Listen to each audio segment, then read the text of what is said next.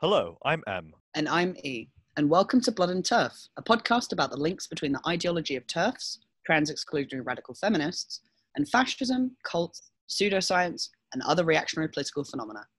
Over the past several weeks, there have been worldwide headlines reporting on crackdowns on Polish LGBT activists, highlighting brutal policing, harsh government responses, and the hostile policies of an increasingly reactionary environment for LGBT people, in particular transgender people. However, this isn't merely a recent phenomenon. The current crackdown is built on years of mounting repression of LGBT people, which has recently exploded. To shed more light on this complex issue for activists outside of Poland, we decided to interview a Polish transgender activist about the current struggle and what it's like to live in Poland as a trans person. So, welcome back, and to our new listener base, welcome to the podcast. Given that our last episode did go semi-viral on a few TERF Twitter feeds, I do realize that most of the new listeners and subscribers are going to be hardened alt-right anti-transgender activists, and I wouldn't say that's okay, but welcome to the show, I guess. I'm glad that you enjoy the our adolescent whinings so much to tune in. Yeah, all 2 hours 20 minutes of it. We've got such a good episode this time, and when we've moved away from cancelling everyone's favorite authors and show writers and media personalities to talking about Poland. Yeah, interestingly, talking about Poland sort of takes us away from the ephemeral world of British washed up, slightly right-wing, semi-intellectual columnists, and takes us over to what I would argue is actually bordering on proper fascism. Yeah, which is why we wanted to do this podcast, because as I don't want to diminish the British TERF kind of political ecology as a trans. It's not a fun thing, but in Poland, there's a lot of really genuinely bad shit happening. It seems like a lot of British people, and especially a lot of people in the British trans community, don't really know what's going on. So we were really lucky enough to have a Polish friend of mine come and speak to us about kind of what stuff is like now, what it used to be like, and what they think is kind of going on with all of the bad shit that is happening. Yeah, I think what's notable about the Polish situation, and to be fair, I think people are beginning to slowly pick up on it a bit more, is that it's realized in such a kind of brutal and directly physical way, in a way that hasn't yet happened and hopefully will not happen in the UK.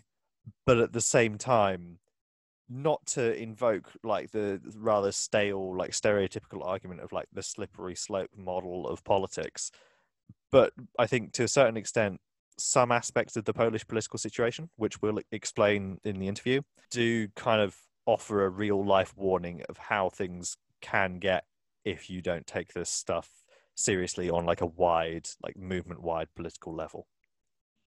Yeah, and there are lots of comparisons to be had, which again you will hear in a bit, between kind of the British kind of political culture and even the American political culture. So it's kind of it's really worth thinking about, again, not just in terms of the slippery slope, but also in terms of why did this happen in this way? How can we stop this happening in this way in other places? What are some good things? I think it's a very good if bracing comparison. Yeah, definitely. So for this interview, we contacted a Polish comrade who's a trans activist, and we asked if they would like to be interviewed about general life in Poland as a trans person, and also the political context of the recent high profile arrests of LGBT activists, and the just generally the stuff that has been in the news about basically loads of LGBT kids just getting their heads beaten in by riot police. Poland, within the European political scene, has sort of been a hub for a lot of far-right organizing over the last couple of decades. And, this sequence of events is certainly no exception to that trend. I think people should bear in mind, going into this interview, that the far-right, doesn't just operate in terms of street movements. It also operates in a legislative manner, in a municipal manner, and it operates through organs of the state, but also organs of the community, like confessional communities. by which I mean not just like a confessional community isn't just like a religious community. It's a religious community that is focused around like particular sites of worship, particular like institutions within the local environment. And a lot of that is very central to the Polish political scene and is very central to the anti-LGBT wave of repression. So without further ado, here is our interview. Iris, how would you characterize like LGBT life in Poland over the last few years versus at the moment? Okay, so when I was growing up, talking about LGBT people existing was like swearing. So people lived, but they lived in hiding more or less. And even if they didn't, if they didn't live in hiding, they were left alone because people weren't talking about us. Pride attracted violence, but not as much as it is nowadays. I have to say that I was out of the loop for a while because I was in England, and I went through a moment when I was just like so overwhelmed and depressed by the media and the coverage and the language that after I realized I was gay and trans, that I decided that I had to cut it all off, and that was the only way I could exist in this society. And I feel like that's how it was and how it has been for many people. They kind of try to live despite what is being said. Let's say before the elections, because people say that it all started with the elections. Before the elections last year, there was this pride march in Białystok, and people were throwing stones at the marching people. The presence of fascists has been growing. From what I can tell, the more we are being noticed, the worse it gets. If you've got this like situation where there's been like a lot of recent incidents where there's like violence and like people are throwing stones at marches over the last like couple of years, that's clearly something that's emerged quite recently. But would you say that it's like keeping pace with the rest of the LGBT movement coming forward, that has meant that there's been just like a consistent like ramping up of hostility as well? Yeah, the more visible we were, the more hostility there was. Was that politicians or something else? Well, there's two sides to this coin. There's one, which is the beliefs, the church, and the beliefs of the church, and the things that we are taught from a very young age in schools. Like my school, I didn't go to a Catholic school. I went to a regular school. I went to a public school, which is different than the public schools in England. So that's like the most regular, mundane, boring school. And the things that they taught us and they told us were basically like the worst kind of a Catholic school. Like we would have to skip, well, not skip, but they would, instead of classes, we would go and look at little aborted fetuses and pick on in the main hall to teach us about how terrible abortion is.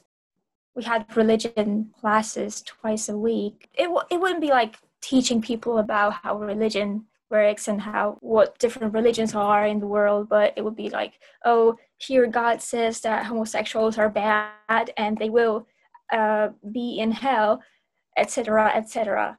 There's this kind of constant amount of homophobia and transphobia that is in people that they kind of learn living here, that I'm pretty sure exists in people in other countries. But the influence of the church really is not helping. And it is like when you look at people who moved out or started out or were born in little villages where the greatest authority is sometimes still, well, the priest, let's say the priest. People have a lot of respect for a priest. I mean, it's been dwindling in the last few years because of the scandals and because of the distrust that's been introduced after, well, it is kind of this government's fault too, and the pedophilia scandals.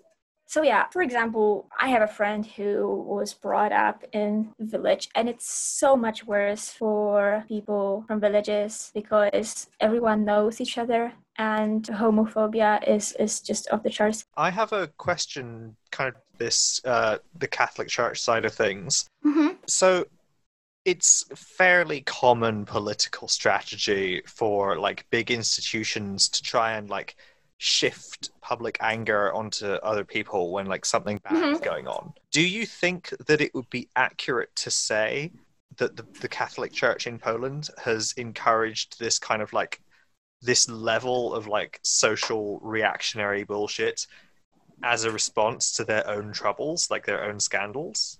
That's like part of what has driven this. It's possible. I mean, it is definitely the case for the politicians who are kind of profiting from this distrust that is already in among the people, distrust for LGBT people, who weaponize that distrust and painted us into complete monsters.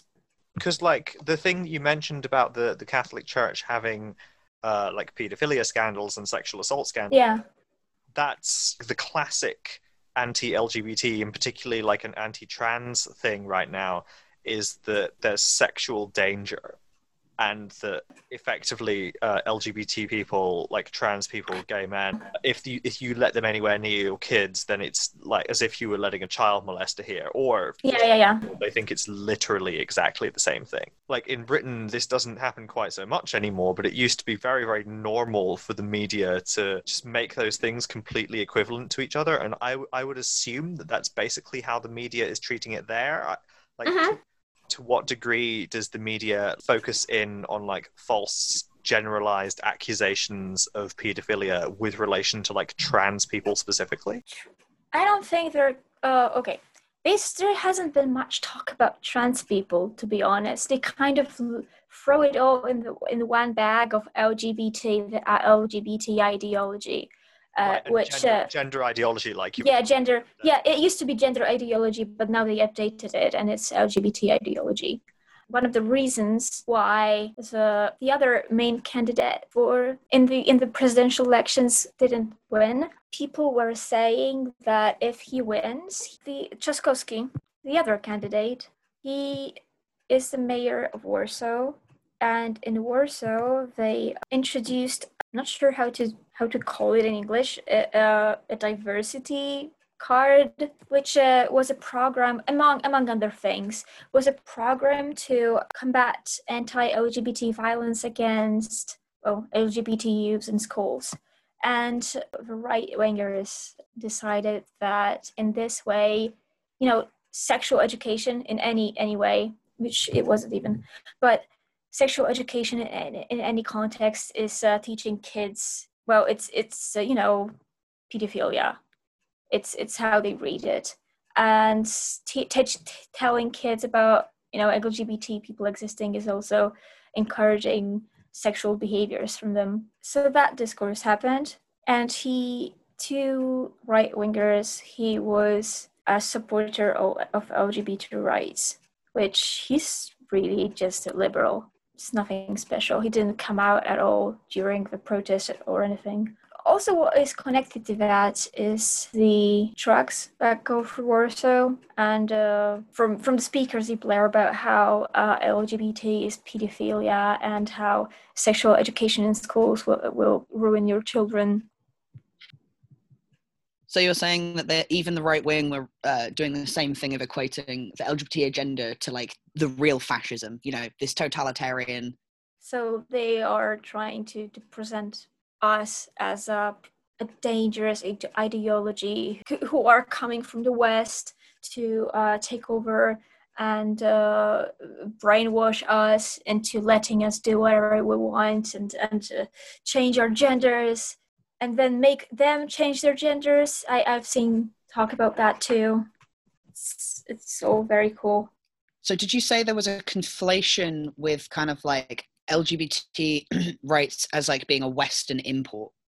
Yes, absolutely. The EU, they are being equated, like the EU are, this is really sad to say, and it's a really baby thing to believe, but all my life I kind of saw the EU as the last thing that is stopping us from reaching complete hell, because sometimes they would intervene when the government did something like really, really fascist-like.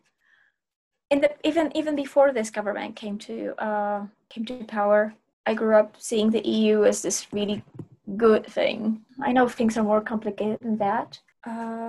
Right. So yeah, the EU is Western.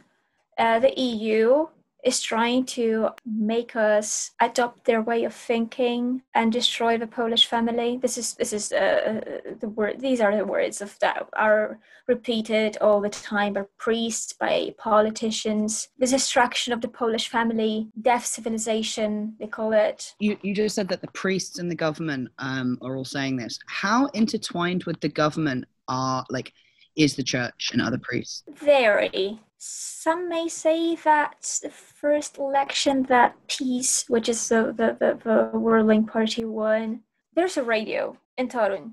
It's a Catholic radio. It's funded and governed by one man, one priest, called Tadeusz Rydzyk. He has a whole empire. He has a school, a college, a radio station, a TV station, and God knows what else.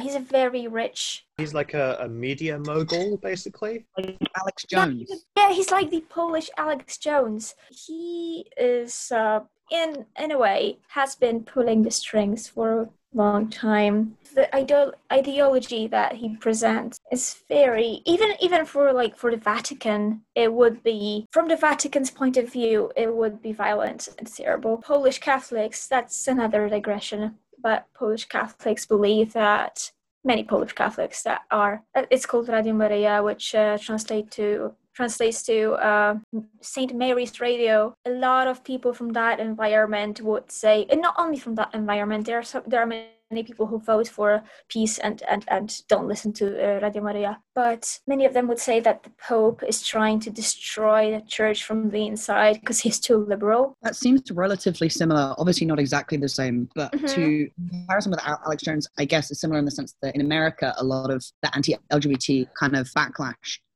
a lot of it is religiously motivated, and you do have even if he doesn't have an elected position in government, he can spew all this stuff and people will act on it. Absolutely, yeah. There's a lot of people who think that he is mostly older people. Even my grandma watches TV Trump. She doesn't believe in anything that's being said there, but she watches it. By conflating the two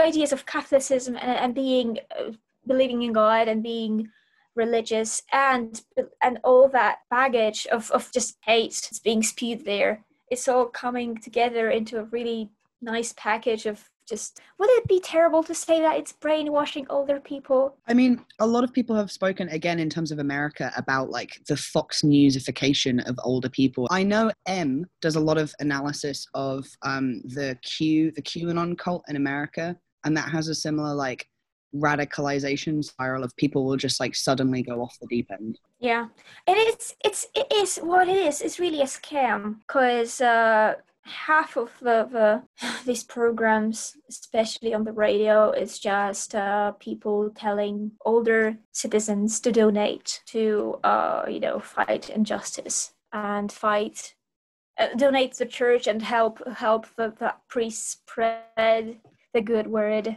and save the country from terrible people. So they're scamming vulnerable older people with maybe people who are less media savvy. That's a generalization. What really is happening is that it is a scam. It is a lot like Alex Jones's whole website, but it's for old people. One thing that I have noticed with, or at least, I don't really have evidence to back this up, but this is more my personal judgment of having watched how old reactionaries behave online and in relation to new media, is that it seems like they've inherited all of their behaviors from how they used to interact with TV, and they've started applying that to the internet. And I think that's a big part of what's kind of generated right-wing American conspiracy theories and the massive power that right-wing evangelical Christians in the USA had. All of that used to be based and still is based on cable television, and it's beginning to be transferred, or it's very much now transferred into the online environment, but it's now intermingled with all sorts of other incredibly wild conspiracy theories that I think is definitely having this brainwashing effect on the minds of the people who are just constantly exposing themselves to it. And because they've been living with it for years, they've never like they haven't known anything different for ages, so they don't even like know that it's happening. Yeah, even with my grandparents, who are good, they're good people. I feel like the internet doesn't really come into the equation because all these old people, they don't really use the internet a lot or at all. I think the people who are on the internet will be like 60, 70, maybe tops. But the target demographic of Radio Maria is people who go to church a lot, who listen to the radio, who watch one TV station, and they don't really have much contact with the media. One thing that they also do is demonizing the other media. There is a project right now to nationalize all the media in Poland. Okay, one thing that I kind of skipped through is how Radio Maria used to be like a propaganda tube for the government, and before they were in power for that political group. And after this government came to power, they slowly took over the media. I mean, the national media, it was completely, everything that was national and belonged to country. The people who were in charge of those institutions were replaced by people who were trusted to the government. I was just going to say, it sounds very similar to how the BBC, which although it was already relatively kind of centrist, over the past year or so has just become like absolute client journalism for the UK government. Yeah. No, but they don't even really hiding it anymore. Like they don't even try. Like they'll have headers like headers. Can you say headers in TV news? Like Trzaskowski will bend to the Jews' demands, or LGBT something terrorizing us. I wonder if I can find some of the worst headlines. But yeah, they're not hiding what they're doing. Did it happen slowly? It didn't really happen that slowly. It just happened. And it happened and got really bad. And now they're trying to nationalize all the media. And the one thing that people are hopeful about is that, which is kind of sad, is that America is protective of its corporations. And they already said that they won't allow Poland to take away Discovery Channel's rights. Because I think Discovery owns the biggest competitor of the national media. So the thing that's keeping us now from plunging into complete hell is plunging into complete hell. Having the liberal media being taken away and turned into another propaganda tube is America's care for their corporations.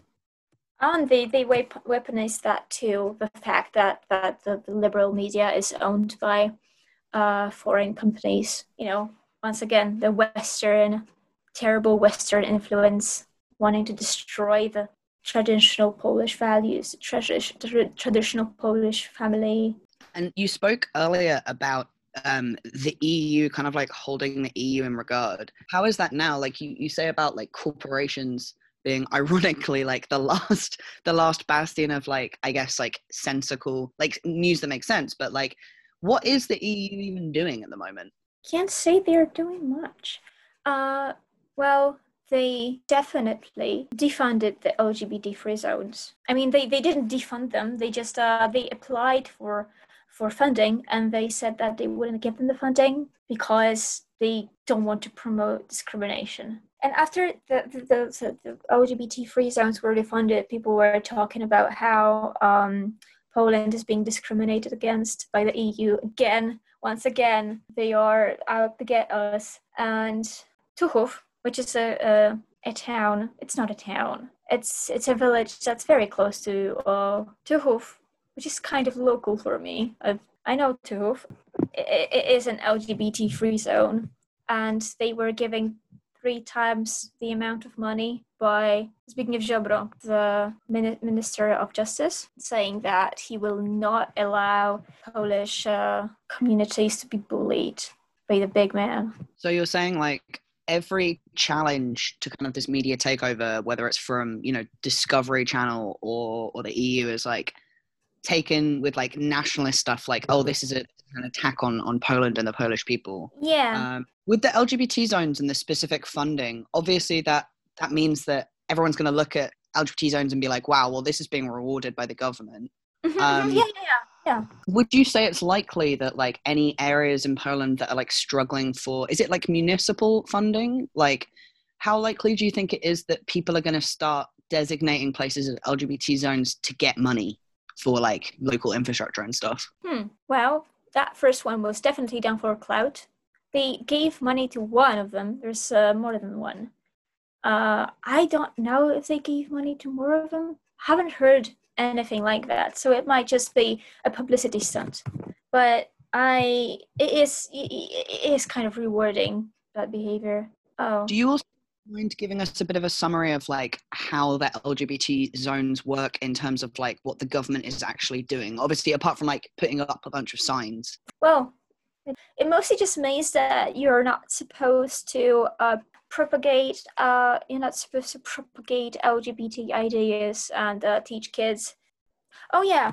After the Trzaskowski signed that declaration supporting LGBT rights, the party leader of PiS, who is basically pulling all the strings in the country, Jarosław Kaczyński, he doesn't have any sort of a function in the government. He used to be the prime minister a long time ago, but now he's just the leader of the party. But it's very evident to everyone that he is in charge of everything, and the people who get rewarded and who get promoted are the people who are loyal to him. So he basically he's a huge person. He's like the president practically. He did call LGBT rights an import that threatens Poland after Trzaskowski signed that declaration. And then it was still in 2019 they arrested a civil rights activist for putting up posters of the Black Madonna of Częstochowa with the halo painted rainbow colors for the charge of offending religious sentiment. It's so easy to get charged for offending religious sentiment in Poland. How is it enforced? Do you get jail time or a fine? You can get jail time. Wow. I'm pretty sure that lady who, all she did was Photoshop. Well, no, she Photoshopped the Black Madonna of Częstochowa, which is a religious icon in Poland that everyone knows. It's that Saint Mary from Częstochowa. That there's a pilgrimage every year, like the whole country does the pilgrimage.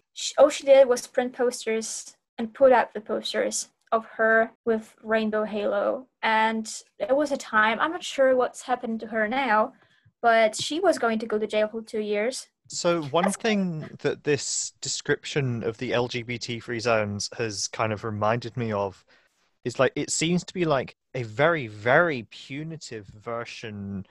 It's like a combination of two things we have here in the UK.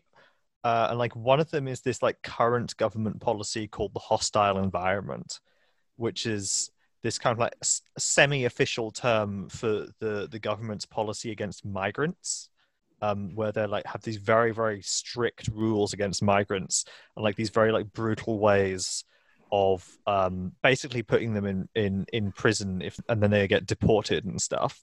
And the other thing that it reminds me of is a piece of legislation that they actually got rid of several years ago called Section 28, which basically banned teaching kids about LGBT stuff. But it was mainly only applied to like education. Like there were other anti-LGBT laws, but Section 28 was chiefly concerned with not teaching kids about gay stuff in case it turned them gay. And what you're describing seems to be like that, like on steroids, but also like it's because it's applied to like entire geographical areas instead of just like kind of sections of society like the education sector. Then it's like a much more potent policy. Like there's a lot more violent power in it. Yeah, the charge of offending religious sentiment, it's not a thing that is only happens in LGBT free zones. It's countrywide and has been there for ages. So they're just kind of declarations. They're not really, there's not really any consequences to that. It's like declaring a place LGBT free. It's just kind of a resolution that the local government will decide that they will have Well, similar to both the hostile environment and something we were talking about in our previous episode, because we were talking about British TERFs and how they're not like jackbooted skinhead Nazis.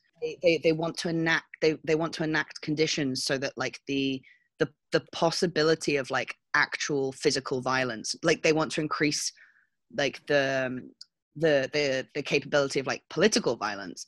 And it seems like with LGBT free zones, like they technically don't do anything, but they would embolden violence generally, right? Oh, absolutely, yeah. Yeah, because it's basically like the logic of the way that the TERFs work here is that they kind of want to do like segregationist policy where they'll like enact like a law that says like trans people can't go into specific bathrooms, and the effect of that will mean that it will reduce the amount of spaces that trans people can go to. And then like the knock on from that is that because trans people are like less and less prominent in public life and less like politically powerful, it becomes easier to like it becomes easier for other people, not necessarily the TERFs themselves, but just like random bigots and like far right groups, to like physically attack them and then get away with it because they're not enfranchised in any way. And this to me, because it's like the thing that really gets to me about this the LGBT free zones is that it's applied on like a geographical level, which is a lot closer to a full-blown like segregation policy than anything we've ever got in the UK. Yeah, it's really cool. Oh yeah, it rules, obviously. I will obviously Rules. wouldn't make absolutely rules. Oh yeah. Sorry, I misunderstood you. I thought you were asking about the rules. No, we were just sarcastically like, this is great and we love this. Yeah.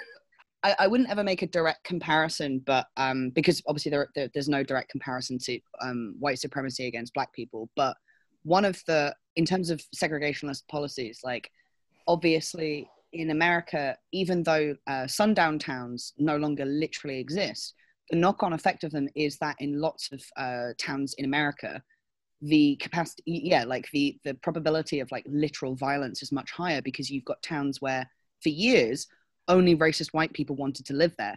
And even today, when there is no official thing in place, the culture is just so like unwelcoming and violent towards anyone who's different that you basically have white only towns even to this day. And I guess like that's where the geographical thing becomes like the most dangerous, because you can push people out of public life zone by zone.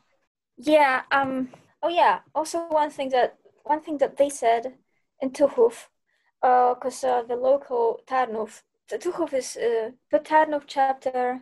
It's not a chapter. The Tarnów LGBT rights organization. After they, because there was a French municipality that broke contact with Tuhuf because it called itself an LGBT free zone, and after that happened, I read in the newspaper, this local Tarnów newspaper, one of the people in charge of Tuhuf, of someone from the local government was like, well, actually we're not against gay people, we are just against LGBT ideology, and saying that we are homophobic is ridiculous. And that sentiment also happens a lot, like it is repeated. Yeah, that's quite common everywhere where you have an uptick of like phobic and transphobic stuff, and it's kind of the preserve of bigots everywhere to be like, oh, I'm not a bigot about this group, I just wish they would stay out of my face. Yeah. Oh yeah, like yesterday when the Prime Minister of the Catholic Church announced that it is willing to fund conversion therapy for medical treatment of LGBT people. Well, no, they said that they were willing to fund medical treatment of LGBT people, which basically means conversion therapy. So Iris, what is employment kind of and day-to-day life like in Poland in terms of, is it legal to be fired for being LGBT, and if it is illegal, is that enforceable? Like what's the day-to-day kind of moving through society as a trans citizen or gay citizen like? Okay, Well, technically, discrimination because of or sexual orientation, etc., is illegal, technically. But I assume that means if it is done, it's not enforceable. Honestly, I have to say that I haven't heard of anyone getting fired because they were gay, but that might just be because people don't want to talk about that and they don't want to advertise it. I'm not sure how trans people deal with that. So I don't want to like prejudge the situation or put words into your mouth or anything. I personally would be really, really surprised if it didn't happen. But Absolutely happens. Sorry. yeah, exactly. Like but it does occur to me that because the LGBT movement and like LGBT people are facing like so much repression, and there's not many like spaces where they can talk to each other, that like that might also be like choking the possibility of solidarity within the LGBT movement, which would mean that if people are getting fired a lot, they might not even like think to talk about it, which I guess is like another way in which like homophobia and transphobia are kind of part of the class struggle. Yeah. But like Yeah, that's that makes sense. yeah, that's very much like my own opinion. I don't want to like force it on the situation. Yeah, no, I feel like that's how it is. Should we talk about solidarity? Because I think there are some interesting comparisons to be made with the British trade unions. What I would like to know about the organization Solidarity in Poland, and for our British listeners, Solidarity is kind of like a massive political institution in Poland, and it was critical towards like the overthrow of like the Soviet system, basically in the 80s up until the 90s. The Solidarity Union, because it is officially it's a trade union, was leading a lot of the political struggle to kind of like overthrow the autocratic government that ran Poland at the time, and that has left a huge political legacy. And I would just wonder, like, how relevant is that today, and like, what has the long running effect of like solidarity as a thing in Polish politics like meant? Have they people who were in solidarity, how have they kind of like related themselves to the LGBT movement? Have they done very well? Have they like done poorly? Like, what's the situation? Well, depends on the person. But there were people who spoke out about how LGBT rights are, well, they are human rights and we shouldn't be doing. Okay, that's just, again, right. So solidarity is not what it was in the past. Solidarity became, well, it's just, all that's left is the name. People in charge of solidarity are very closely connected to government and have been very right-wing for a very long time. In 2019, a member of Solidarity from Jelenia Góra called LGBT, well, they compared LGBT to Stalinist bandits. So I feel like most of like today's Solidarity is very much against, I guess, what they would call cultural revolution that happened. Like they did definitely see gay people existing as something that happened in the last couple of years. Yeah, and it's funny how corporations kind of nowadays it's better to ally with the corporations than the well, solidarity doesn't exist in corporations. They exist in, I don't even know what spaces they exist in. They just kind of exist as a nebulous organism that's kind of out there. Not sure whose rights they fight for anymore, if they fight for anyone's rights. You say they've been kind of ineffective and right-wing for a while. Did they start off in a much better place? It's interesting, yeah. I mean, solidarity changed a lot. Nowadays, solidarity is hand in hand with the government. Right, exactly. That's kind of what why I wanted to bring it up, because obviously it's clearly stopped being a remotely liberatory movement, and yeah, and it's stopped being relevant. It stopped having any sort of say in anything. There are other unions that have more impact. Solidarity is just a name right now. Actually, yeah, this kind of chimes into something that we were talking about in one of the previous episodes to do with like the institutionalization of like left-wing movements and they kind of how they get like sucked into the establishment. Oh no, yeah, Solidarity was completely slurped away from leftists. Like if they see a leftist, they kick them in the shin. There's just no leftist there. It's only what's funny about the current government is that their policies are in many ways kind of leftist. You know, like economically. Would you say they're socialist in an economic sense and nationalist in a cultural sense? Yes, which makes liberals hate them. Classic. Yeah. It's like the one thing that the liberals complain about when they complain about the government is, oh, they're giving out money again. But what's important about that is that they only give out money to the people that they deem important enough and like that work with their vision of the world. So like when they give 500 zloty to everyone, God, was it once a month? Everyone with a kid, for one kid, was 500 zloty. But at first they only gave it to families that were full families, no single moms, no single dads, no, God forbid, like living with someone who is of the same gender. There was not even any talk about that because that doesn't exist. Also, they took money away from the from people under care and disabled people to move it to those families to and the point of that whole thing was to encourage having kids.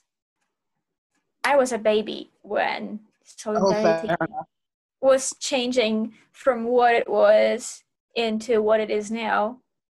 I gained consciousness around the time that it was already just a skeleton of what it used to be. Like, no one thinks about Solidarity anymore. They kind of just want to claim the name, and I'm not sure why they exist anymore. So the reason why I bring this up is because when me and E were doing our kind of like episode about like the left wing in Britain, and like doing the background research into it, it became like quite apparent that like not only did the big trade unions kind of function as this kind of way for like transphobia to become like a big institutional force, because there was a lot of the reason why that happened is that there was like a lot of overlap between kind of like the early transphobic like radical feminists back in like the 80s and the early 90s and people who were kind of like in the Labour Party and in the like the business unions, and that's something that happened because of how like British politics is structured. But the thing that is remarkable about it is that like these two movements, which are meant to be liberatory, both became these like boring and useless and harmful bits of government apparatus. And it seems like there might not have been like much of a radical feminist movement in Poland, but the unions were really, really strong. And from the outside, it kind of looks as if, as you say, they're just not really there anymore. Which is similar to how it is in Britain, where the big trade unions they're not totally useless, but they're nearly useless. Yeah, well, Solidarity is very Catholic right now. Very. Yeah, I forgot the phrasing that you used. Yeah, government apparatus. That's a good way to say it. There's one. There are some unions that aren't like that. Like the ZNP, which is the teachers union. It's very often goes speaks out for workers' rights, and especially the rights of teachers against what government policies in a pretty leftist way. Okay, I'm just that's my judgment. I haven't heard everything that they said, just bits. So maybe making that judgment is not the best. But I'm pretty sure ZNP backed the LGBT. Yeah, there's a lot of, when you Google ZNP and LGBT together, there's a lot of right-wingers talking about how, well, right-wing articles talking about how homo ideology took over ZNP because they don't fight LGBT rights. So I was interested particularly in comparisons between the political climate of Poland right now, so post-election and all of the new stuff, and also Hungary, because Hungary similarly has had these kind of national socialist policies of rewarding people for having citizen children, like child benefits, and also using conservative backlash on LGBT people being anti-family, which obviously also fits into, fighting for the family is also very anti-immigrant as well, as you pointed out earlier, Iris. And they also specifically have attacked gender ideology. And the child benefit as one policy has been like a really great way for them to sort of push a pro citizen nationalist family kind of platform. And so I was wondering what you thought about how that kind of agenda is going in Poland, and if you think the comparison is an apt one, or if it's very different or anything like that. Oh, it's absolutely apt. They are pretty sure. Kaczynski at some point said that he would like Poland to be another Hungary. And they are friends, Orban and Kaczynski. Right. Okay. So in Hungary, obviously specifically in this attack of attack against gender ideology, which also I think includes feminism. They're a bit confused. They also do a similar thing of attacking it in education as well, and comparing gender ideology to Marxism and Leninism, I think is the specific comparison. They passed in May a whole legislative package, which just included a bunch of stuff, especially making it impossible for trans people to essentially legally transition, because you now in Hungary can't change your birth certificate or your identification documents to change your sex or gender marker. Do you think that's something that Poland would eventually work towards? Because Hungary is very specific in that they are going after trans people explicitly, rather than just talking about how LGBT people in general are kind of, degenerates and anti-family and stuff. Yeah, I feel like in Poland it's been a bit different. It's been a bit different because just from the perspective of someone who's here and listens to things that are being said, it's kind of like they didn't really understand trans people existing before. There was talks about the gender ideology being terrible and harmful, but they kind of equated it with gay people. Gay people and trans people are the same thing. They've been kind of waking up to the existence of trans people lately. One thing that's been kind of cropping up quite a lot in this conversation, and particularly when E mentioned Hungary earlier, and earlier when we were talking about the way that the Polish state does benefits for families, is that it seems quite obvious that the idea of the perfect family is quite tied in to Polish nationalism in a way that it is in Hungary, and which is quite common for a lot of heavily conservative governments or even fascist governments, both right now and historically. How much does the idea of the nation and the idea of like the family as being like the most important core bit of the nation like overlap with homophobia in Polish politics? Yeah, well, the current government, the president now, they both ran on the platform of supporting the Polish family, which basically, you know what that means. A mom and dad and two beautiful blonde children. They do talk about the family a lot, and it is that. There's not much more to say. It's just that they. Do they use like any kind of like specific imagery or like specific ways of talking about how the family is important or like anything like that? Because like normally when this stuff crops up, like in other kind of situations, there's normally stuff about like, yeah, you got to like protect the family and like protect the Mhm. household. Like that's a very standard thing, and you've mentioned that already today. But I guess like what I'm getting at is that it's kind of mixed in with this whole myth of like trans people being pedophiles. It's the idea that like if a family like discovers that the child is trans, then it's almost as if they've been like stolen away by evil spirits.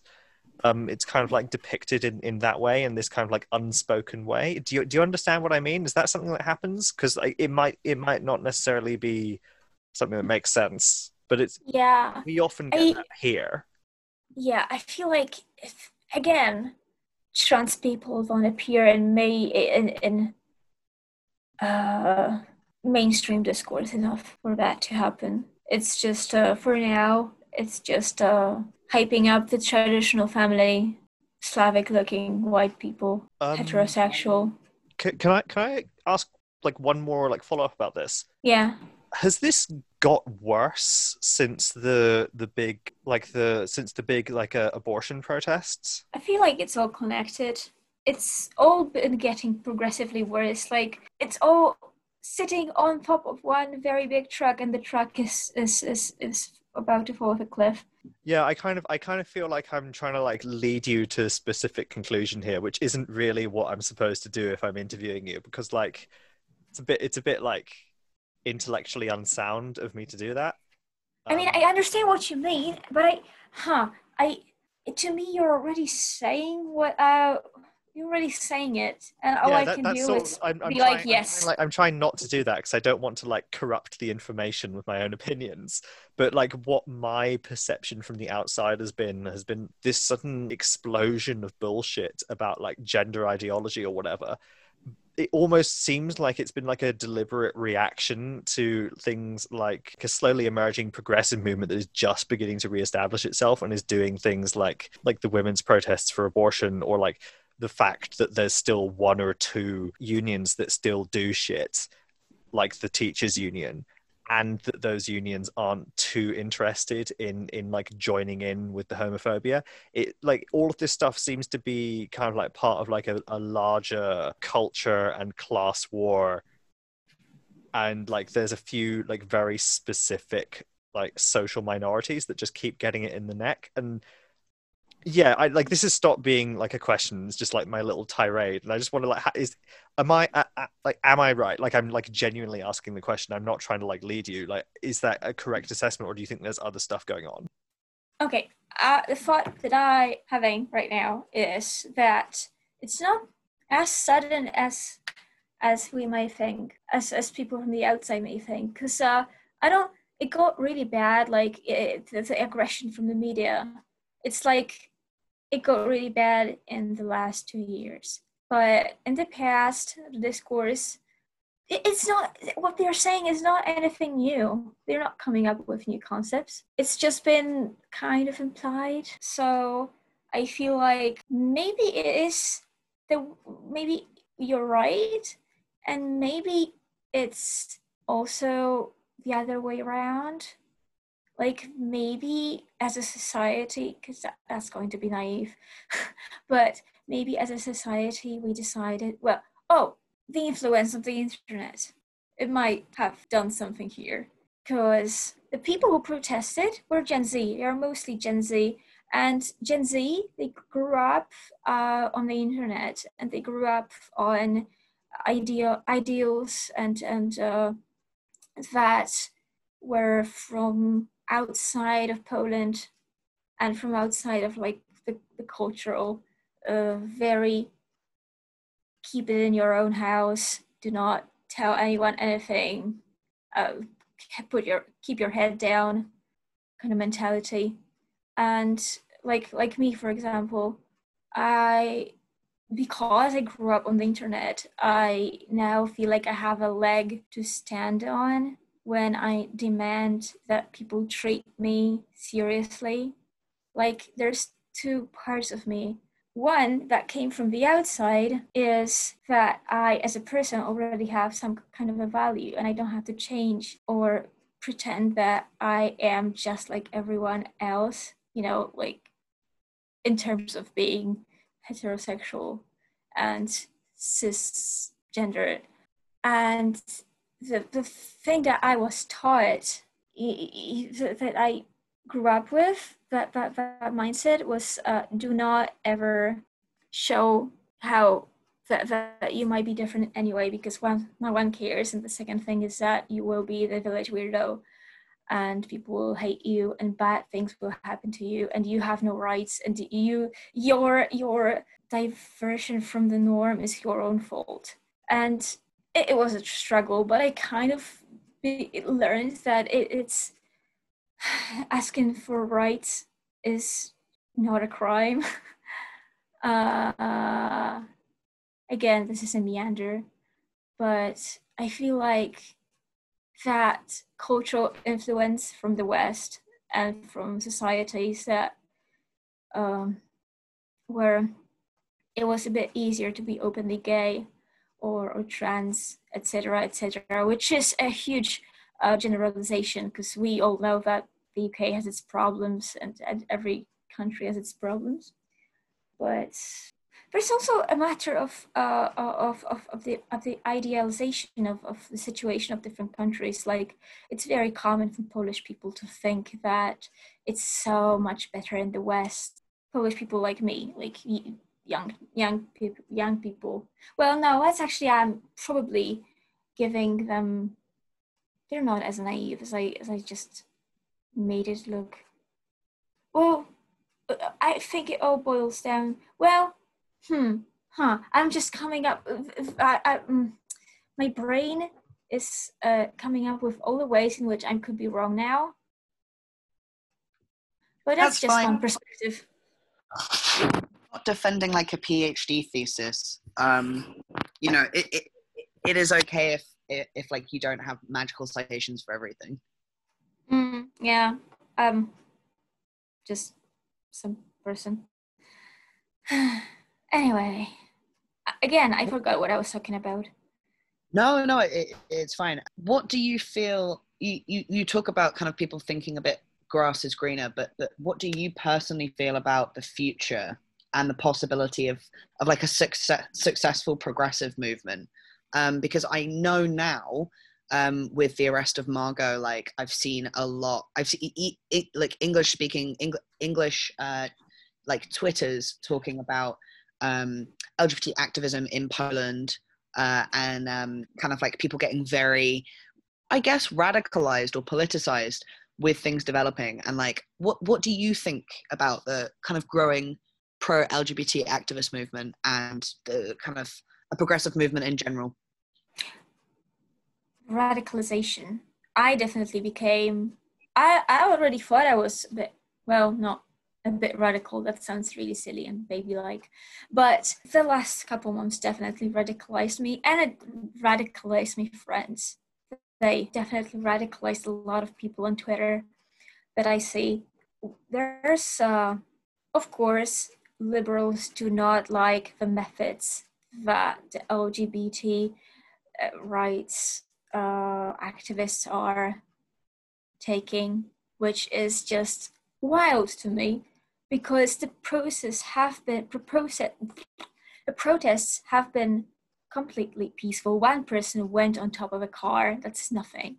But oh yeah, after Margot was let out of prison finally, she posted a picture of herself with the middle finger out, and the liberals just peed their pants collectively. You're like, oh, Jesus Christ, I understand. Margot was, of course, a victim, blah, blah, blah, but I cannot condone her methods. This is just so immature to tell someone, fuck you. That is impossible, and just we cannot pick up their methods. It's unheard of to say the word fuck to someone who is taking away your rights and trying to kill you. How dare she? And liberals, they are just such a pain. So do you think like a progressive, sorry, I was just going to say, in terms of like the respectability politics of being like, oh, you can't swear at the courts and the police, that's a crime. Do you think like in terms of a successful progressive movement, do you think a lot of activists are going to have to do a lot of respectability politics? Or do you think like that like younger people and more radicalized people are just going to be like, nah, fuck this, actually, we deserve to be treated like human beings? Yeah, I've seen a swerve towards the second stance, thankfully, in a lot of people, finally. And I'm glad. But we are absolutely being stopped by older people who are like, liberals. Or like, oh, I was supporting you, but now you're being aggressive, and I don't like that anymore. Get off my street. Stop being mean to me, and stop being mean to the poor fascists who are throwing stones at you. Oh, there was a person who was like deliberately trying to provoke protesters. Like they would just be outwardly transphobic and filming it. And then the person who was accosted spit on them, and that it started like a whole avalanche of people talking about how the LGBT protesters are aggressive. Oh yeah, there's also the parallels that are drawn between the quote unquote aggression of LGBT protesters and BLM protesters. Because of course everyone in Poland is going to have an opinion about that. In terms of like things being like dire now, but a lot of people being like quite radicalized and like really up for changing things, can you see like what would you think would be like, how do you think people could be successful? Because obviously like, there's various things that people do against TERFs over here, and there's petitions, and they try and get like, we have Pink News, which is an LGBT news source, which is quite mainstream and has a lot of pull. So if they report on someone being a bigot, then usually it makes national news and like it becomes a whole media cycle. But like, where do you see stuff going, I guess, in the future? I honestly can't tell. I want to believe that it will. Well, okay. I think Margot and Vanya brought a new quality of, that's such a capitalist way of putting it, but they brought a new way of being a protester to the greater audience. Like they are unapologetic, they are brave, they're not afraid to vandalize a vehicle, and they don't care about what the liberals say is that you have to be respected. They're still not doing anything like terrible. I mean, of course they're not doing anything terrible. They're desperate measures. They're not even desperate measures. Okay, I'm just contradicting myself. Yeah, in the past, to be an activist, you had to be very, very nice and very, very in your lane. And one thing that I was thinking about is how if Margot wanted to lead like a movement, I guess she kind of is, but I would follow that wholeheartedly. Like I believe in her methods. Also, she kind of introduced the idea that non-binary people existed to Poland. Like in the past, when you said the word non-binary, people would be like, "Huh, what is that?" Oh yeah, there was a whole debate about non-binary people. Well, debate. It was just mostly people being surprised by the fact that we exist. But nowadays, I can just be like, "Hey, I'm non-binary," and people are like, "Oh, I know that word." And that didn't happen before her arrest. That's really cool. So even though like Margot is facing a lot of repression, like it's not because in the UK, like sometimes we will see like we've got like what is it, Extinction Rebellion doing like direct action, but as a group they are garbage. And the ideology of the group is garbage. But you're saying that like the stuff that's going on like politically, you're like, yes, that's good. Yeah, that's great. I mean, she's just one person. Yeah, I guess going back to the question, I wanted to ask like what you think about the success of like a progressive movement, and like the future, like what you think the future could look like or will look like in like a really optimistic way. In an optimistic way, geez, just when you were asking that question, just I felt the tiredness and I felt exhausted. Just being saddled with the perspective of thinking about the future and the things that can happen. I don't know. Well, one good thing that could happen is that they won't do the idea about won't go through with the idea of building conversion therapy camps. That would be really cool.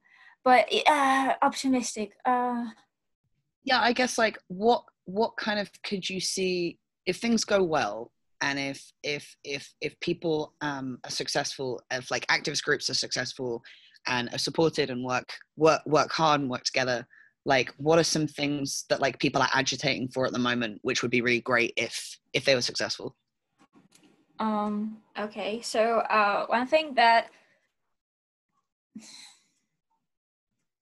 the government would have to stop talking about LGBT people, or if somehow magically the activist side of this conflict grew in power, we could introduce some changes into the legislation. Like we could start actually protecting LGBT people from discrimination, or we could make transition easier. We could we could remove that bit of the process where you have to sue your own parents and then your parents prolong the well, basically pretty much just stop your transition for a long time because they will come up with ways in which you are not really trans. Oh yeah, back to the question. No, this is all really interesting. So at the moment, like a lot of the stuff that could be improved is like legislation and like equality protection and stuff like that. Yeah, definitely. Oh, if like if Jesus came from the heavens and magically changed everything. What would you want the LGBT movement itself to look like in order to get these things that you want? Like, what kind of organizations do you think you need? We would definitely need to amplify the voices of trans people because they are barely heard. And this is a very organizational question. I never thought about that. Honestly, I kind of am just getting into it now. But like I said, so like I didn't care. I just didn't believe that anything could change, and now I'm kind of like pushed. What's the phrase? Pushed to the wall? No.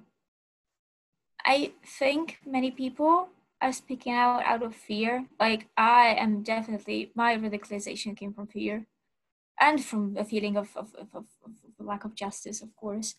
and anger, mostly anger. But the threat, it's always been there. Like, it's always been like, oh yeah, it's really bad. Like, oh, when the LGBT free zones first happened, I was like, yeah, this is terrible, I guess, from an outside perspective, but this is nothing new. Nothing will change. It's just going to be named that, and it's not going to really change anything for me because it's been bad. It's going to be bad. I'm going to die, and it's still going to be bad. And now, after it got tangibly worse, yeah, it's like the more you push someone, the more. I was just going to say the way I personally see it, and you might not agree with this, in terms of like when things get worse in a way that's very obvious rather than a slow creep, a lot of people suddenly go, "Oh shit!" Like everything's happening now, and it seems like to me that like it's almost like the less you have to lose because you've lost something, and also the less you engage in a system because the system very clearly hates you. On the one hand, it's very depressing because the safety of the system is gone. But on the other hand, when a system is really hostile to you and you can't even try and cling on to it because it's very clear that it's not for you, it kind of gives you a little bit of it's almost freeing in a way. You're kind of like, oh, well, the system is garbage, but also what if we could make our own thing? Like, in like other countries, like a lot of trans activism is centered around like solidarity. So, you know, like getting people clothes, getting people hormones, getting people housing, getting people employment. And it's like, on the one hand, it's a lot of stress and effort to have to do this kind of activism and advocacy just to exist. But on the other hand, it means that you can think about making these systems as good, as perfect as possible. I agree with that. That's definitely been I kind of came out of desperation. And after I came out, I feel better. Like, it was freeing. So I guess there is a tiny upside of. Yeah, I agree with what you said. That's basically it. So I guess what I'd want to follow on with is that, like, in like kind of this desperation to be free, and like the kind of just like stepping into the void a little bit, and like what you would want kind of LGBT activism to look like. Are there currently any kind of organizations doing kind of like, you know, legal advocacy, housing advocacy, employment advocacy for LGBT people in general, and also like, you know, medical and legal advocacy for trans people? Okay, there's definitely Transfusia, which is an organization that helps people with being with transition and with legal things. Like there's a Campagna Przeciw Homofobii. There's a. That's just going to be me listing names. I'm not sure if that's very good. No, this is great. I would really like, one thing I would really like for when this episode is published is that, like, I'm kind of hoping ideally that some people listen to this and they look up some of the organizations and they start boosting awareness or donating. So like a list of organizations is good, and what they do and what they're about. Yeah, Transfusia, definitely. I would really like Transfusia to be boosted. They are a bit marginalized, a bit quiet, but they do they provide a lot of support as much as they're able. There's a Tolerado. I'm pretty sure they have like a support phone line. There's a campaign against homophobia. There's of course, I'm forgetting the names now. It would be great if Transfusia got some attention because it's trans specific. I'm not sure if there is another like trans organization for trans people, but Transfusia is definitely the main one, and it's not very big. This has all been like incredibly helpful, and thank you so much for talking to us on the big Zoom app. No, thank you for wanting to talk to someone and like raising awareness. Maybe I don't know. Thanks for caring. I think it irritates me because like Britain, like when you were saying about what kind of activism like would be necessary, like when we were harassing you about organizational tactics, a lot of the stuff you said was like legislative stuff, which like we already have over here. Like, yes, we have TERFs and they're absolutely awful and they cause a great deal of violence, but we're just like so much more secure in a day-to-day kind of way than like LGBT people in Poland. And it's just like, people should care. I'm comparatively very privileged. I didn't have to sue my parents to transition. I didn't have to do any of this stuff, and it's just like people should care. And if you have a place that's more secure, then you should be using that security to, I don't know, do good things for people who aren't in such a secure position. That's how I feel about it anyway. Even changing your name is like a whole ordeal. Yeah, and one other thing that is very different that between here and England is that you have is gay marriage legal in England? Yeah, yes, it is. Yeah. We don't even have any sort of partnership laws. So if, let's say, your partner gets ran over by a car and is dying in a hospital, you're not going to be able to see them. So that's cool and really cool and fun. So a lot of the reason that we got civil partnerships and then eventually same-sex marriage was because of hospital visits, because of HIV crisis. And I know it's before our times, but like, did Poland not get a great deal of HIV cases? No one ever talks about that, ever. That's really so I don't know. It's not really mentioned. Sorry. No, that's absolutely fine. No, that's really helpful because like in the US and the UK, like that is where the fight for gay marriage originally came from. Obviously, by the time that the US and the UK got gay marriage, it was a very liberal sort of thing. But like the original activism around it was to do with HIV. So that makes a lot of sense. I don't think it's impossible that we didn't have HIV. I think it was just God, I would have to look into it. It's amazing that there's not a peep about that from anyone ever. Like, I learned about the HIV crisis as a young adult, and in context of it happening in America. If I had to guess, I would say that like because here the cultural memory of the HIV and AIDS crisis in America and in Britain is really like being kept alive by the LGBT movement and because America had organizations like ACT UP and there were all these like activist veterans like kicking around who'd survived like this horrible event but had done it in the context of doing activism. But because like Poland doesn't seem to have had any kind of like significant history of LGBT activism up until now, or at least not on the scale that like more Western nations did, maybe that would explain why there's not as heavy like a cultural memory of it. Yeah, I'm thinking about about gay people and trans people and about before capitalism came in. There's nothing that comes to my mind. I know there was a book about gay people in those times, but I haven't read it, so I'm talking out of my ass again. Was it a matter of people of it being hidden? Was it a matter of people hiding, or was it a matter of it not happening to that scale? I don't really believe in that second option. Well, okay, yeah, this is just me saying words that don't have any basis in reality, probably. So yeah, again, thank you so much for speaking to us, and hopefully speak to you about less like shit stuff soon. Sure. Okay, thanks for the talk. Have a lovely rest of the day. You too.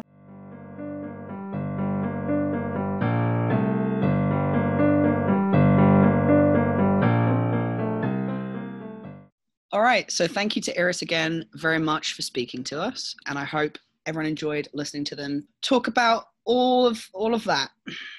So yeah, there's a few things that came up in the interview and have also kind of like come up in the general sort of source research and chats that we've had with Iris and about Poland and about the situation in Poland that I would kind of like to just come back to.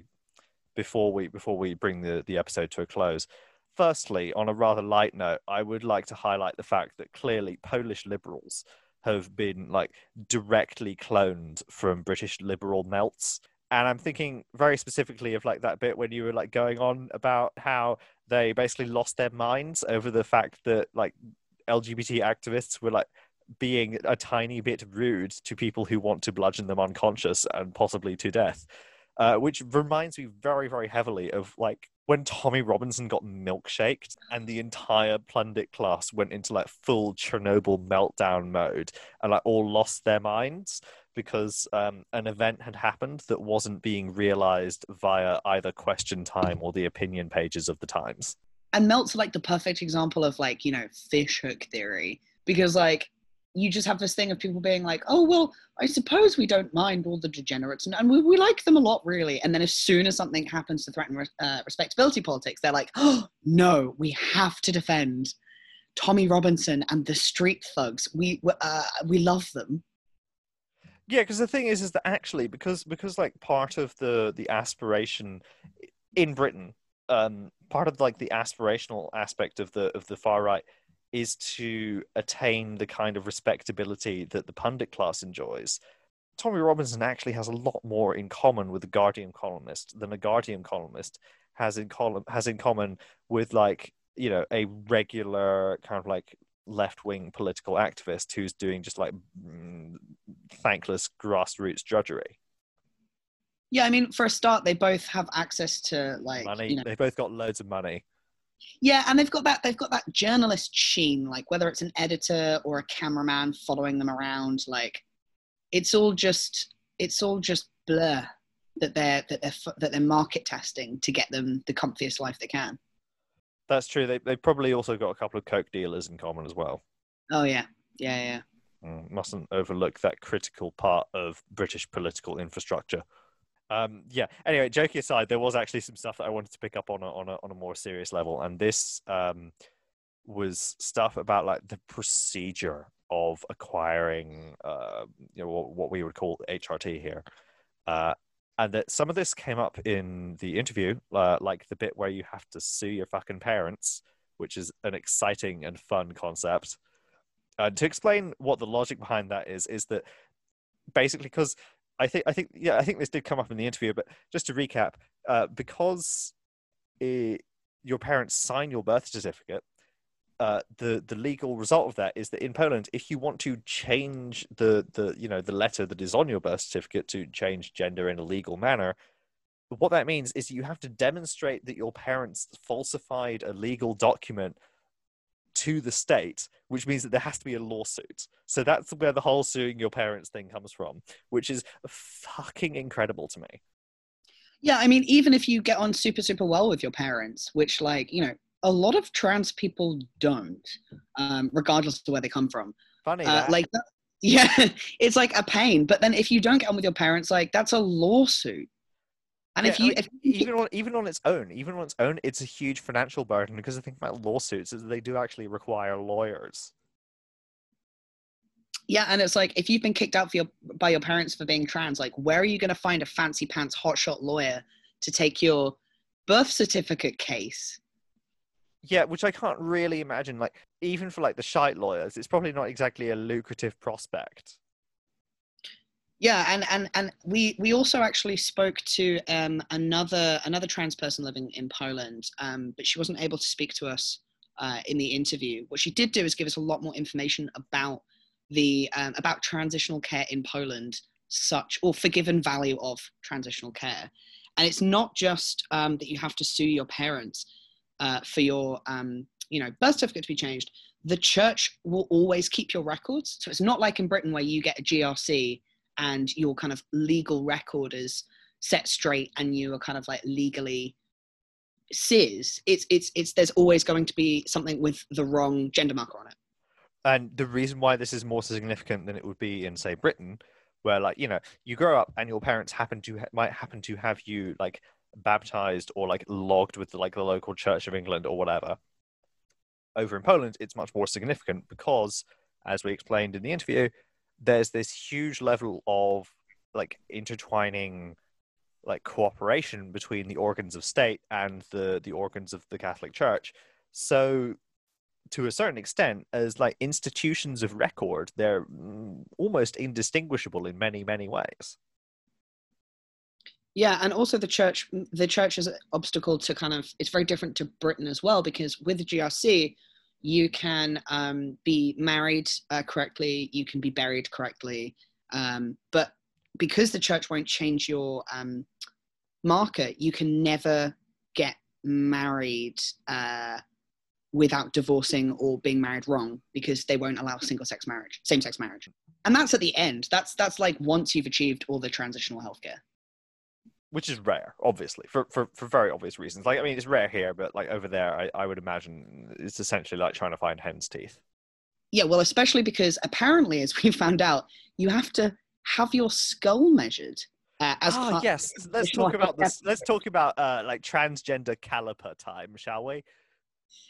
Yeah, I mean, loath as I am to just repeat points that Natalie of ContraPoints has made. Like, she did a whole video about skull measuring and its links to white supremacy, which obviously is kind of the same wheelhouse as our podcast. But this is literal skull measuring for trans people. It's not a metaphor.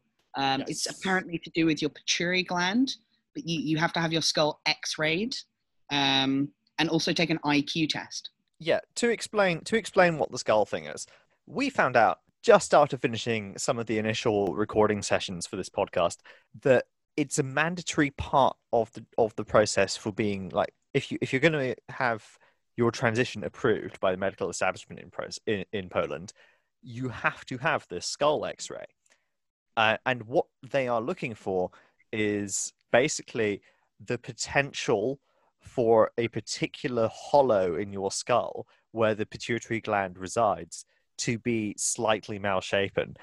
The reason for this is the pituitary gland controls like hormonal release within the human body. Beyond that, I'm not even sure what the medical logic is, because this certainly isn't something that we've come across before. Either I, have just being a random dude who happens to know a lot of trans people socially, or you, E, a random dude who happens to be trans. We've never run into the fucking like tricorder pituitary gland scan before. That's not a normal thing. No, I mean, I am a bit of a nerd for transitional healthcare, to the point where I once watched a 3-hour-long lecture by a microsurgeon, and I haven't heard of this. It's like it has no value. Yeah. So it's very easy to see what the actual value here is, which is nothing medical, and it's entirely creating hoops for people to jump through for the purpose of getting them to jump through those hoops. It also seems like the endocrine care, which is the management of the hormone levels, once they've found the cavity in your skull, that is supposed to magically manage them. They also seem to administer endocrine care completely differently to how it's done in the GICs. So it just seems like some weird kind of, almost like a mystification of your trans healthcare, so that you can't advocate for yourself or like understand why people are imposing these hoops on you at all. Yeah, I mean, I hate to get kind of stereotypical about it, but it is sort of this. It is Kafkaesque. We've mentioned that term before on other episodes in relation to the British trans healthcare system, such as it is, and it does seem to be a common phenomenon like across kind of national boundaries, that particularly this kind of healthcare often has these weird like labyrinthine elements, which is one thing that it seems to share with certain aspects of reproductive healthcare. Speaking of the crossover between, because there's been a lot written about transition care as related to reproductive health, and especially how people who seem to challenge one challenge the other. One of the things that we were speaking about in terms of Poland's kind of like anti-trans advocates and Britain's, and also the US's, is that you have a similar thing in the US with the Heritage Foundation, who actually fund a lot of British transphobes kind of trips around the country, gallivanting about places. But the Heritage Foundation are primarily anti-abortion and anti-family planning and other reproductive kind of healthcare. Yeah, I mean, one of the standard theories for the trans rights movement going forward over the last few years is that the reason why particularly the American religious evangelical component of the far right has gone in so hard and heavy on backing like the anti-trans movement in general is because it's perceived as being like a wedge issue that is like a strategic vulnerability in the fight for reproductive justice. Sorry, it's unfortunately not just perceived to be, like, as the last few years have shown, like, it is actually a good way to get rollbacks of things. Oh yeah, no, it's the Heritage Foundation's strategic theory has been clearly quite solidly vindicated in a lot of contexts. The in terms of recent British antics, actually, Posey Parker, who is one of the British TERFs who is most close to the rest of kind of the fash contingent, is anti-vax, is anti. Is a mask theorist and like is a racist. Recently, actually went on a live stream specifically talking about, as a wedge issue, children's sex education in terms of like just general homophobia, and also as well like being anti like, again, family planning, other reproductive kind of healthcare stuff.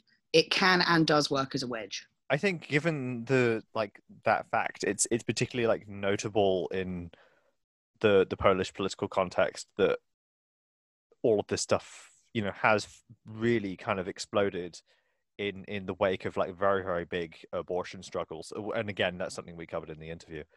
But like it all like comes back to like the role of the Catholic Church in Polish political spheres. And like the way that they're deployed in and throughout society. So like there's this organization which is arguably the local Polish equivalent of the Heritage Foundation. Yeah, this organization is called Ordo Juris, or the Institute for Legal Culture, and it is a Polish technically it's an NGO basically, but it's kind of its purpose is to like gather together like academics and like lawyers and pundits and lobbyists and members of like the conservative right and the kind of like the religious right political sphere, and combine them into a pressure group which applies leverage to certain weak points in legislative procedure, which is exactly how the Heritage Foundation functions. But the thing is that exactly like the Heritage Foundation, it does not exist in a vacuum. It also exists in this like cooperative ecology with other aspects of the Polish political scene, going like right down the line from local politicians, like we were talking about in the interview with the LGBT free zones, and like certain mayors and like local councils being in favor of it, and certain mayors and local councils not being in favor of it, to like regional and national religious figures, like that guy who's like runs this like media empire, right down to the level of like street thugs. And like sometimes those are just kind of not bog standard, because that implies a level of banality which I think would be distorting the truth, but relatively ordinary kind of like street Nazis, which people in Britain will at least be familiar with the concept of, but also groups of guys who like deploy themselves in order to police access to churches on like socio-religious grounds in a very like a militant and violent fashion. So the church clearly has a lot of power over not only your average citizen, but also LGBT citizens, as we mentioned with the church records, but also the fact that this kind of like weird, flexible, kind of amorphous mass of the right, which similarly to the Heritage Foundation, allows these various elements to be like way, way, way too effective, because on the one hand you have like, the Alex Jones of Poland, and on the other hand you have like liberals, and then on the other hand you have these kind of paramilitaries who will violently prevent you from entering church services, called the Soldiers of Christ. And to be clear, when we say paramilitaries, we don't mean this in the way that like the modern American militia movement operates. They're not turning up with machine guns, but we are talking about like big guys who have organized and have turned up in order to engage in like the hard end of policing a community. They use a very militaristic framework. Like we've seen some of their promotional images, and it's all of like these like gammony kind of shaven-headed large dudes you would expect in like black t-shirts that look like the kind of thing a fash metal band might wear. Yeah, it's functionally the same vibe that, you know, the Proud Boys tried to give off, where they're all wearing the same Fred Perry shirt. Yeah, except with extra Catholicism. Yeah, it's Fred Perry Catholicism. I hope the soldiers of Christ never listen to this. They're going to be so angry. Sorry, Christ soldiers. And they specifically say, as we were told, Christ soldiers are stationed near the Warsaw Church. Only people who don't look like an F word will enter. So they're not just there to protect the community. They're there to protect the community from kind of LGBT interlopers. And this kind of us and them thing is specifically directed at LGBT people.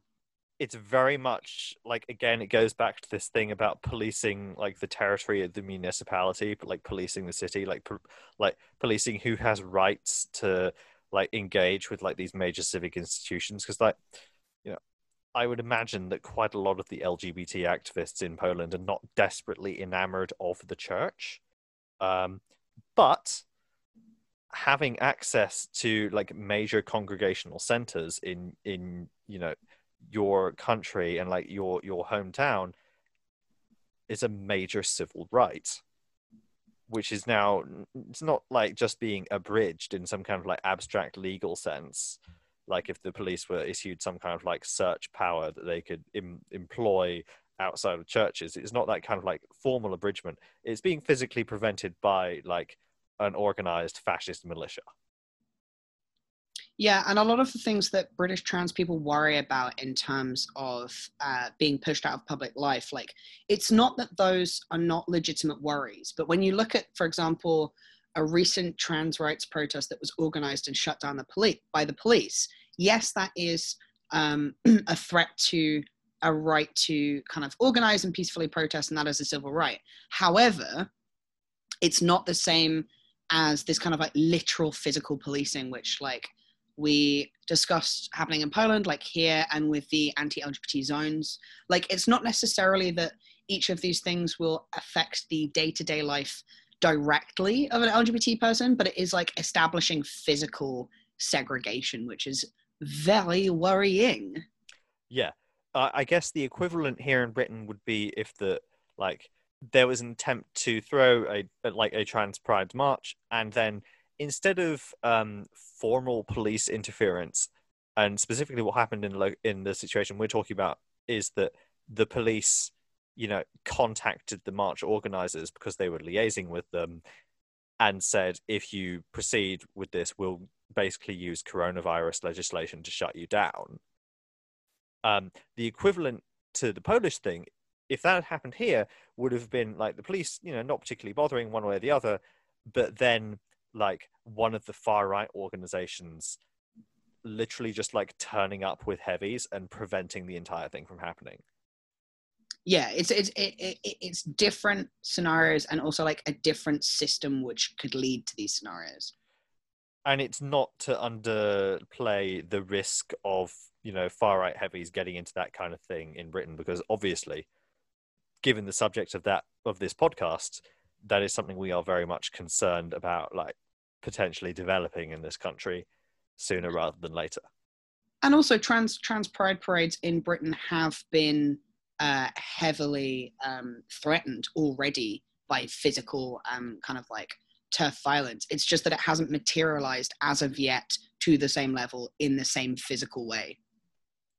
So one of the other things we'd like to come out of doing this podcast and interviewing Iris is, like we've said, a greater understanding of kind of how things are the same in Poland and how things differ. But also we'd like to raise some awareness about the kind of organizations that are doing some really great stuff to support LGBT people and support trans people. And Iris very kindly gave us a list of organizations that we're going to be signal boosting and hoping that everyone who listens does too, and supporting. The first of which is, apologies for my terrible pronunciation, Transfusia works to provide legal and health advice to trans people and holds meetings and support groups. They're doing so much great work that should be done by the state, but isn't and probably won't be unless a miracle happens, and literally keep a lot of souls alive and hoping. They would really benefit from any financial help they can get. And we'll put a link to them in our Twitter thread. And also we now have a Dreamwidth, which can be found at bloodandturf.dreamwidth.org, where we're trying to put up citations and notes for all of the episodes, including a bunch of the links for these organizations and Polish news articles as well. Another organization is Lambda in Poland, which do a helpline for LGBT people that works Monday to Friday. And they also do extra days after big protests and big events. And they also offer psychological and legal help like Transfusia do. Campaign Against Homophobia, kph.org.pl, is a similar story. They do psychological and legal help and lobbying for LGBT rights. On the activist side, like in terms of street politics, there's obviously Stop Bzdurom, made famous by the arrest of Margot earlier in the year.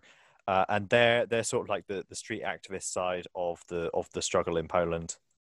There's various other people who are involved in the struggle against transphobia in Poland. But obviously, in particular, we would like to thank our guest who gave us lots and lots of like very helpful information, and also the other people who we've consulted with for gathering information for this podcast episode. We really do feel that it's important that like British trans rights activists kind of get a reasonable run of information about what the hell is going on over there, because it's deeply fucked up. So yeah, thank you for contributing to this episode if you're one of the people who did. We'd also like to thank Marina, who made our lovely new music. She can be found at Music Crustacean on Twitter, and she also has a SoundCloud. So we'd really encourage you to check out her lovely music. Right, I think that's it for this episode. There's just two little minor things that we need to let the audience know about. One, what aspect of Umberto Eco's Ur-fascism has been manifested in this episode? You can't have Blood and Turf without a lovely Umberto Eco quote. No, it's in the rules of order. Well, it's the only way that we can be industry leaders. That's true. Okay. I feel like this is a pretty fucking open and shut case of traditionalism and the rejection of modernity.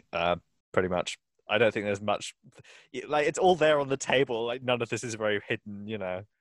Well, yeah, Ira specifically spoke about a lot of this stuff being framed as kind of the modern West encroaching on traditional ways of life. So, you know, that's a slam dunk for Eco yet again. Yeah, I mean, the thing is that the rejection of modernism covers so much that it is sort of like duct tape analysis. Like, you can sort of apply to anything. So in some ways, it's if we're applying it in this slightly amateurish way, it could arguably be a bit anti-intellectual. This is true, but I've never claimed to be anything but an amateur. I have like an alternative suggestion. So one of the other points that Eco brings up in the essay is, quote, "The followers must feel humiliated by the ostentatious wealth and force of their enemies. When I was a boy, I was taught to think of Englishmen as the five-meal people. They ate more frequently than the poor but sober Italians. Jews are rich and help each other through a secret web of mutual assistance. However, the followers must be convinced that they can overwhelm the enemies.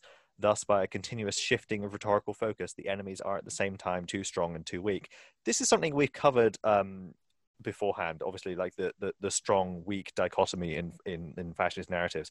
But the reason why I bring this up is all of that stuff that has like come up in relation to like Polish feelings of nationalism towards Western European nations, particularly Germany, where they view these nations as being like prosperous and specifically prospering at the expense of like Polish national prosperity. But also there's all of this like tied in stuff about like poisonous gender ideology seeping in from the decadent West, which I feel is definitely kind of like combining the like a nationalist interpretation of a perceived ostentatious wealth. And Germany is a wealthy nation within Europe, certainly, and it is at the top of the food chain for the flow of capital. And yeah, and that feeling is combined with the rejection of modernity. And also of the EU, which Ira spoke about, like this feeling of like the EU holding Poland back from implementing policies, which again links to Germany. So yeah, Umberto Eco, the third host of Blood and Turf podcast, has nailed it yet again. Thanks, mate. Let's see what else. Oh yeah, the next episode. So we're going to try a little bit of an experiment with the next episode, and it might not work. But I'm not going to reveal too many details at this time. Suffice to say that we may attempt a report live from the front lines of the turf wars. And with that, yeah, thank you. Thank you for listening, and we will see you next time. Bye-bye. Thank you very much. Bye.